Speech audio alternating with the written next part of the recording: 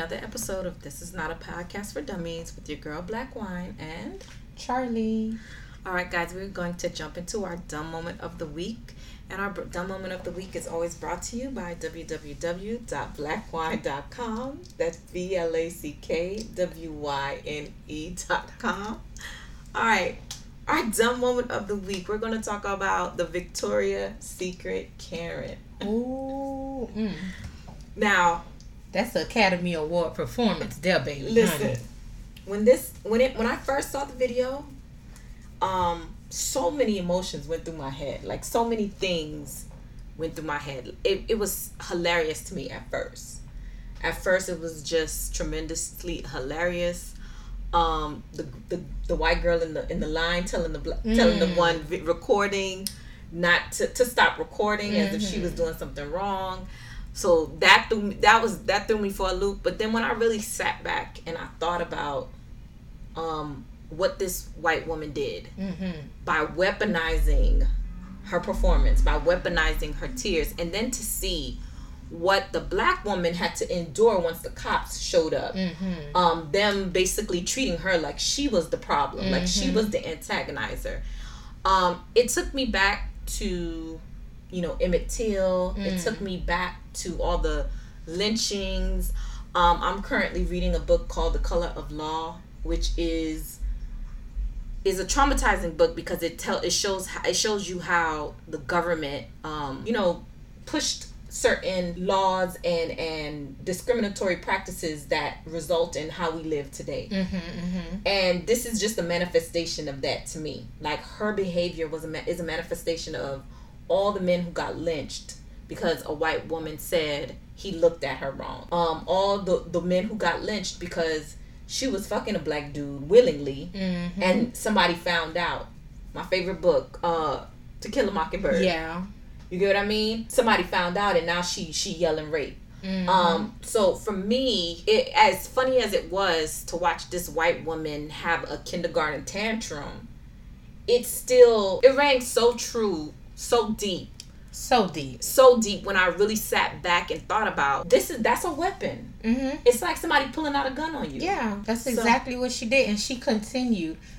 And for me, it was the theatrics of it all. It was like once she threw that shirt on the counter, that was action. That was that action. And the director and the camera was on, and she was going. And she chased this lady around the store while yelling, "Get her away from me." But you're chasing the lady. Again, it's a spectacle. It was a spectacle. So, like with most spectacles, you laugh and you kiki. But then when you really sit back and think about how white women are weaponizing their tears, white women are weaponizing their behavior against black bodies, it goes to show you how entrenched racism is.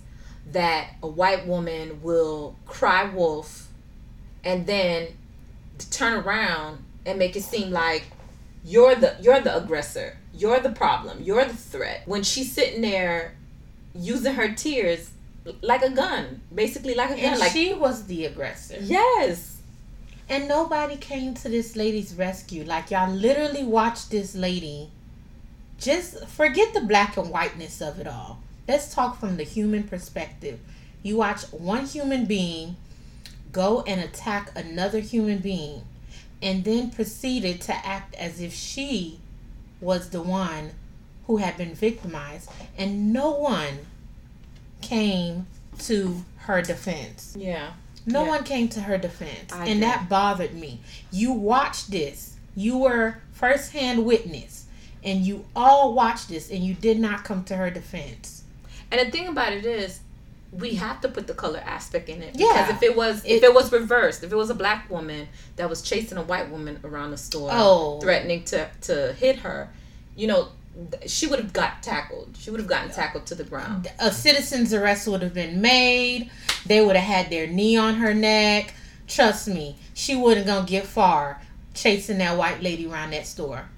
So as much as it's a ha-ha moment to look at this clown drop herself to the ground, that clown still has more power in her tears than we do in the eyes of the law. And nothing about that was a ha-ha moment for me.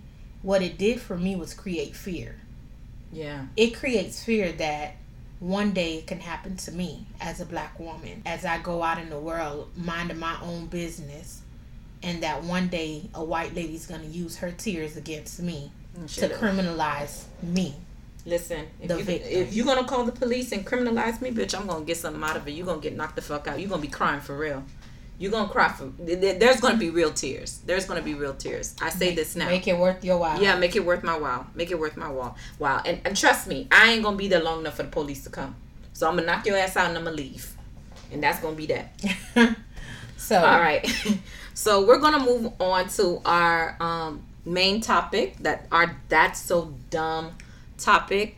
And our That's So Dumb, we think it's so dumb, like piggybacking off of the Victoria's Secret Karen thing, we think it's so dumb that society as a whole, specifically the healthcare industry, is not listening to black women about their health.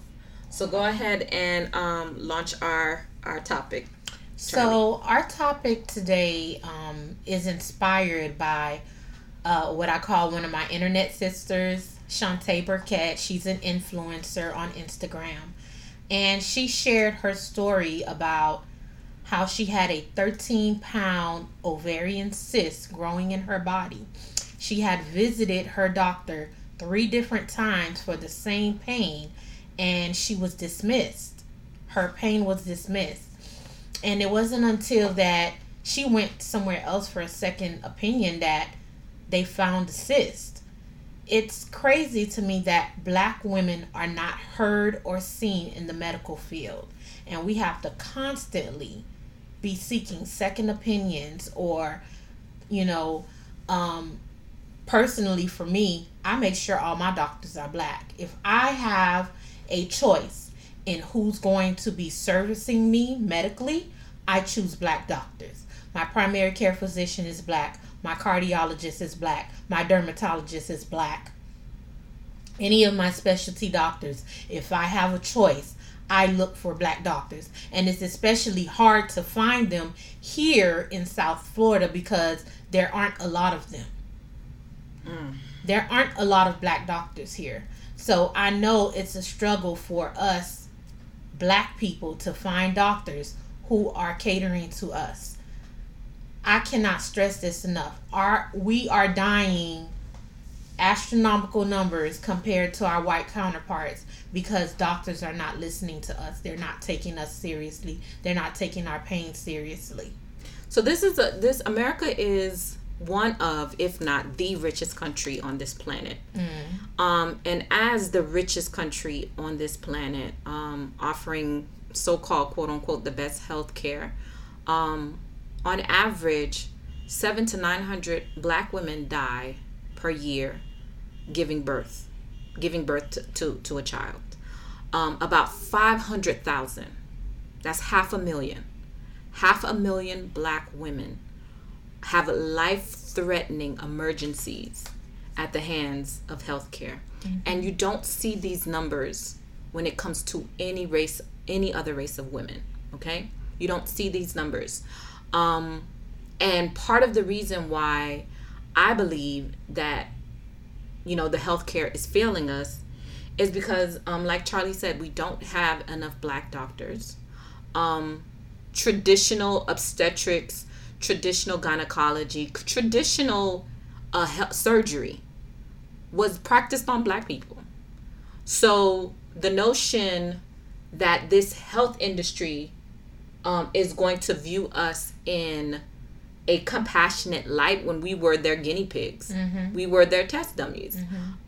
So there's no way that and history breeds what is it called? History breeds like how people behave. Yeah. Okay. How we, like, a lot of people want to believe that, we are these autonomous people. We're just this autonomous society. We come out and we become who we want to become, and that's not how civilization works. You are socialized to become who you are. You are indoctrinated to become who you are. Okay. Those of you who believe in God, You believe in God because somebody told you to believe in God. Those of you who believe you're better than others, you believe you're better because somebody told you that you were better. So we're not just born and we just become these people. We are socialized to become who we are. We are socialized with the insecurities that we have. And so in medicine, these doctors were socialized to believe that black women can take pain more than white women. That black women are these strong, big bucks that can take anything. Black women don't need pain medication. This is why the opioid crisis does not hit the black community like it hit the white community. Us. The opioid crisis, oxytocin, Percocet, and all of that. You're not getting prescribed that on first go as a black person.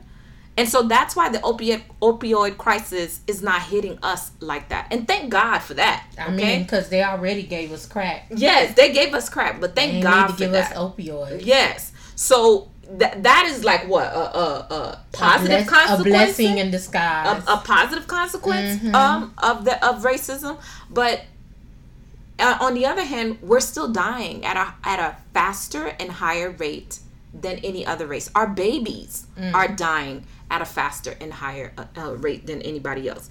And so I say that just to say this. The numbers don't lie. Okay? I am a statistics junkie. I love science. Right? I have a degree in science. My background is science. So I love science. And I've always learned in science, the proof is in the pudding. The evidence is out there. So if you have a sect of women that you're offering the same health care to everyone, right? But you have a sect of women that are dying and are placed in life-threatening situations at 8 and 9 times higher than any other race of women. What is the problem? It's not our bodies. Our bodies function the same way as any other body. So what is the problem? And so the problem to me is that the healthcare industry does not have enough black people. The black people that are there are also socialized to believe some of these myths. The strong black woman trope is harming us in so many different areas of our life. Okay, so just like the Karen situation, she's a strong black woman. She should have backed down. She should have stopped filming. Oh, she should have just walked away. Why? Why should she have done that? Why? Because you believe that she's the bigger person. You believe she's the stronger person. You believe this weak white woman she's weak and, oh, don't pay attention to her. So the strong black woman trope is not only affecting us on the streets, it's affecting us in the hospitals. Okay? It's a manifestation of white supremacy and racism. Okay? That's all that is. Us dying like this, us being treated, our babies dying at a higher rate, the morbidity and mortality rate of young black kids, it's ridiculous. Okay? So it's just a manifestation of white supremacy and racism. And number one is they don't see us as vulnerable. Okay? We're not their sisters. We're not their aunts. We're not their mothers. They cannot empathize with us. Okay, so when they see a white woman laying there, they don't see just some stranger laying there. They see their aunt. They see their sister. They see their mother. They see themselves. They see themselves. Okay, and for us, we need more black representation in healthcare so that we are able to say, I feel this pain, and the doctor rushes to get every test done to ensure that there's nothing wrong. Like Charlie, my primary physician is black. My OBGYN is black. Any doctor that I see, I try to make them black. My therapist is black. Okay? You cannot relate to me in a way that will allow you to empathize with me unless you experience my life. Okay? Unless you understand what it is to be black in America and what it is to have all of the oppression and the socialization that you're less than. You can't understand that unless you are black. And so I try, like Charlie, I try to make sure that every healthcare provider that I see is black. Now, do I get it 100% of the time? No. But my primary, for damn sure, she's black and she's a woman. Okay, because she's going to be like, that's not normal, because I don't have that pain. I don't have that situation. When I have my cycle, it doesn't work like that. So one of the ways that we can advocate for ourselves, we can be proactive about this, is ensuring that we at least get someone who can relate to what we're going through. Instead of, if you cannot find a black OBGYN, make sure she's a woman. Okay. At the very least. At the very least, because she can at least relate to you on that level. Okay. If you can't find a black primary, make sure you get somebody of color. Make it be Indian. Make somebody who understands the plight. Okay, somebody. And also, if at any point you feel your doctor is not listening to you, please don't continue to go to them. Find someone who's listening to you. Find someone who is going to hear you, who's going to see you. Even if they're not a person of color or a black person, you need to find that person who is going to listen to you, to take the time to hear what you are saying is wrong with your body. Because nobody knows your body better than you. But when something new is happening in your body and you're going to the doctor with concern, you need to know that this person who's going to be taking care of you is going to listen to you and not be dismissive. And doctors shouldn't be dismissive at all. Even if I have even if you know I'm faking it, even if you know, like my OBGYN, anytime I ask for ultrasound, I'd be like, oh, this side hurts. He'd be like, let's do an ultrasound. He does not hesitate. Why? Because he's gonna get paid for that ultrasound. I don't understand why are you hogging the machines. You're gonna get paid. I have insurance. It's not like I'm self-paid. Like, I can understand if I was self-paid. I didn't have insurance. I didn't have this. Yes, that is a different issue. We're not talking about the people who don't have insurance and they're dealing with health issues. We're talking about the people who are insured, that you're going to get paid. So what is it to have that extra ultrasound? What is it to do that x-ray? What is it for you to do some blood tests? And sometimes, to be fair, it's not always them. They may order stuff and the insurance company says no, whatever the case is. But that's a different case. But they need to tell you that. Yeah, they do. And then you can have a conversation with the insurance company. But in the event that that's not what's happening, where your doctor is just saying, in this case, where the doctor was just telling her, oh, it's because you're overweight. This happens a lot to people who are obese or overweight, who have they blame everything on you being overweight, on being fat. And that's not always the case. Okay, so let me pause what you're saying right there. BMI is based on white women. Okay? So black women and women of color, we tend to be heavier. Even when we're fit, even when we're super duper fit, slim, trim, look like $1 million, we tend to have a higher BMI than white women because of our body structure. No, there's no such thing as being big boned. There's no such thing, but the butt is a muscle.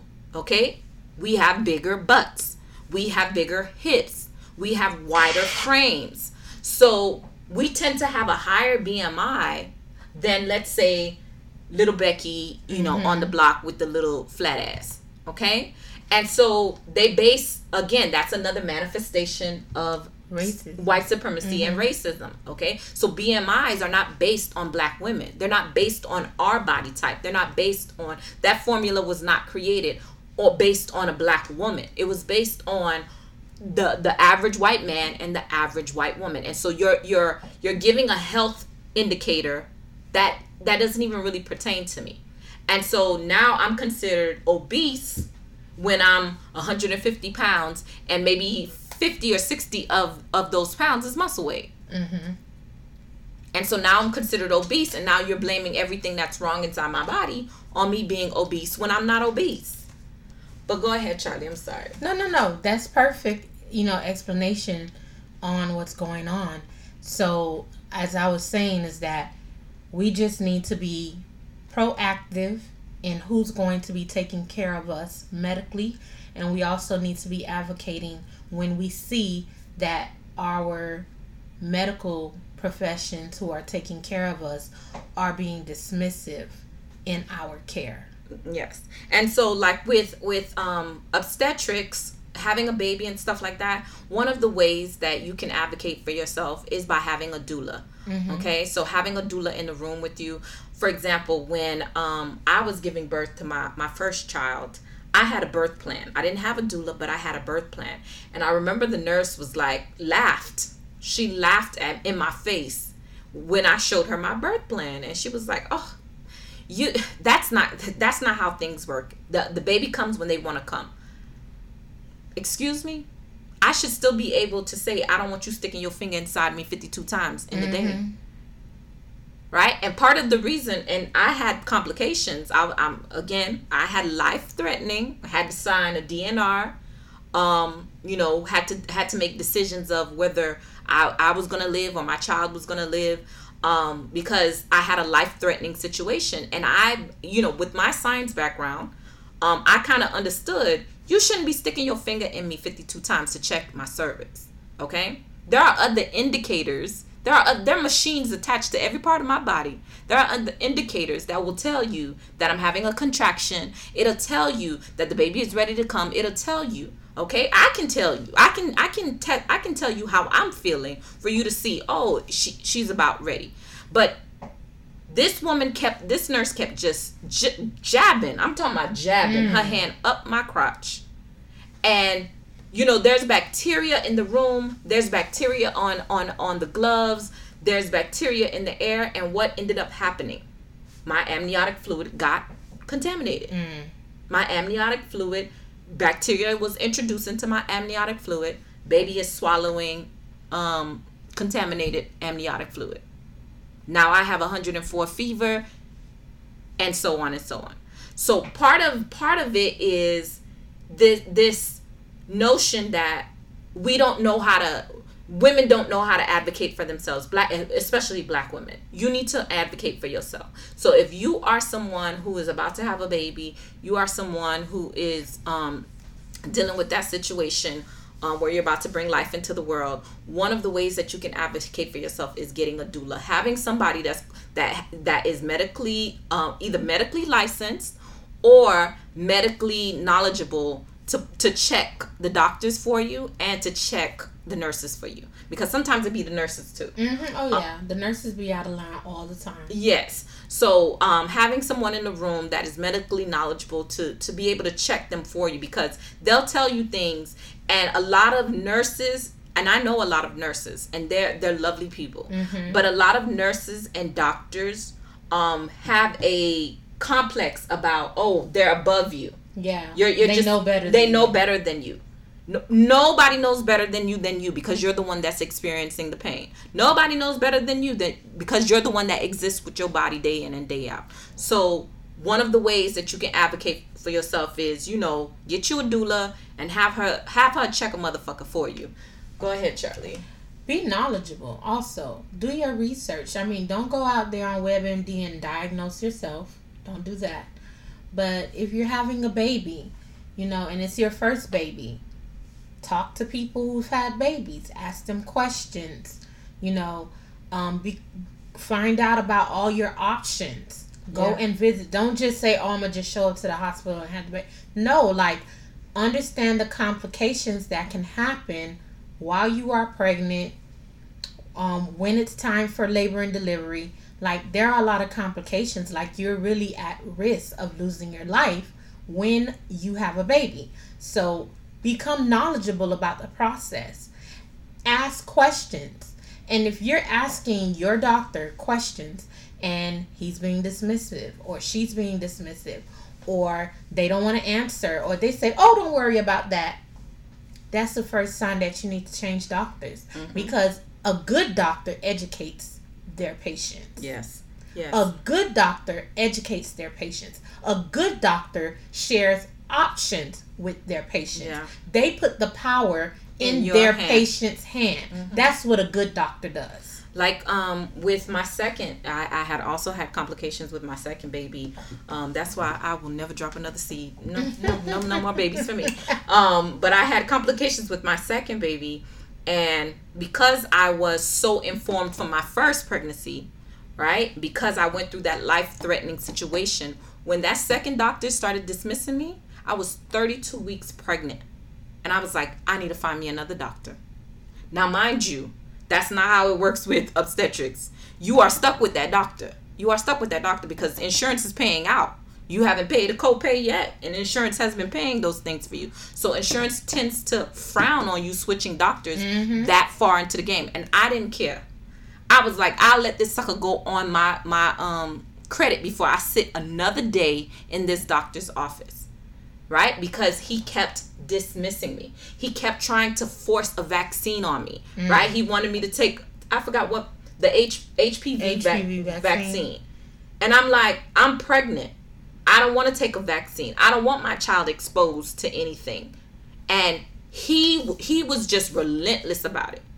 And I was trying to have a VBAC, which is a vaginal birth after cesarean. So I needed a doctor who was knowledgeable about VBACs. I needed a doctor who understood the consequences and with VBACs. And he was just like, yeah, I can do it. It's not a big deal. Excuse me? It's not a big deal. Oh, you got to go, buddy. You got to go.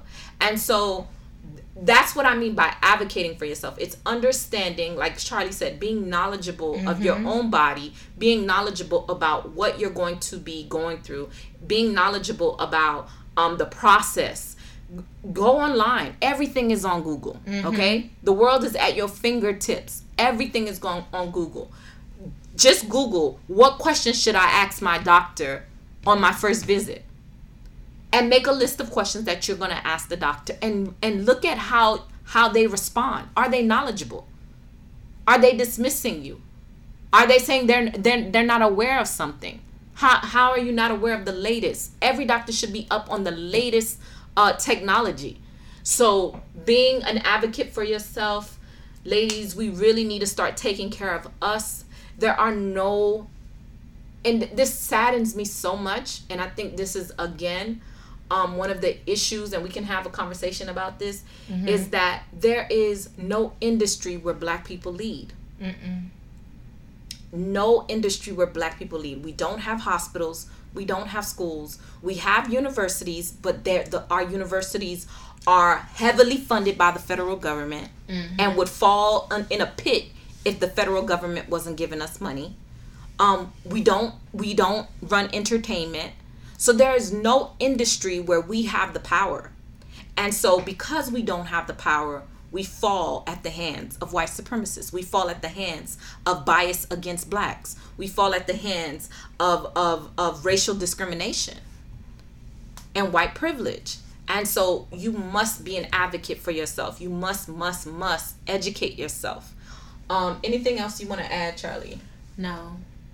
I just really want us. First, I want to tell Shantae, thank you for sharing her story, because she didn't have to share, but I think it was so important that she shared that story on Instagram, and that the world can now see the importance of advocating for yourself. I mean, it's so important, and I just don't be afraid to speak up. Yeah. Don't be afraid, because the medical people will intimidate you. They will try to intimidate you and make you feel like, oh, you don't know what you're talking about, or you're making things up. Don't allow that. Yeah. Yeah. I mean, and it has nothing to do with being rich, because look at Serena. Look at the judge's daughter. Judge Hatchett. The Judge Hatchett's daughter. Died in childbirth. Yeah. So it has nothing to do with money. It really has nothing to do with money, okay? So again, money just makes it a lot easier, but it has nothing to do with money, because the rich Black women are dying, rich Black babies are dying, rich white Black women are having life-threatening issues. I know so many Black women who had life-threatening issues while giving birth. I know so many babies that were born preemie compared to our white counterparts. because they don't offer bed rest for us. They don't tell us to go on bed rest. Nope. But a white woman has a little twinge and she got to go on bed rest. They don't offer bed rest to us. So please, please, please advocate for yourself. Make sure you are knowledgeable. Make sure you are out there getting the information that you need. Why are so many black women getting diagnosed with breast cancer at stage 3 and 4, metastatic breast cancer?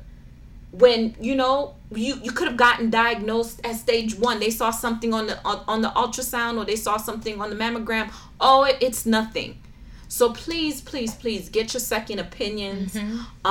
Make sure your doctor is knowledgeable. Interview your doctor. Yeah. Interview your doctor. Make sure. Find out. Google them. Find out. Go read reviews on them. We read reviews on restaurants. Read a review on your doctor. Okay? Find out how many women have died under his care, because you can find that out. That's public information. So please do your homework, ladies, so that we are thriving in this world that doesn't love us. All right. So with that, we're going to move on to our Dating for Dummies segment. Yes. And this is Charlie's favorite segment. And our Dating for Dummies segment is always focused on frugal, economical dates that don't put a price on the pussy. And they're creative. Yes. So our first Dating for Dummies date is a photography walk. So basically what you would do on this date is you guys would both go on, a walk. It could be in a park, it could be on the beach, it could be anywhere. And you guys just take pictures of different things. You could take pictures of each other. You could take pictures of things that are around. And then at the end, you guys kind of sit down and share the pictures with each other and why you took it and why it was meaningful to you. Okay, that's a cute date. My Dating for Dummies is kayaking. All right. Kayaking is really, really super fun. And then there are certain places that have the clear bottom kayaks. So you can see through to the water, and you guys can go out there, kayak out into the middle of the lake or middle of the bay, because it's usually like a bay that they do it in, and just talk, look at the fish. You can even go snorkeling if you want to, tie the kayak down and go snorkeling. But I think that's a fun, cheap date that doesn't put a price on the pussy. All right, so we have come to the end of this episode. Thank you so much for tuning in. And as always, we love you, and we will see. I will say see. That's fine. We'll holler at y'all later. Bye. Bye.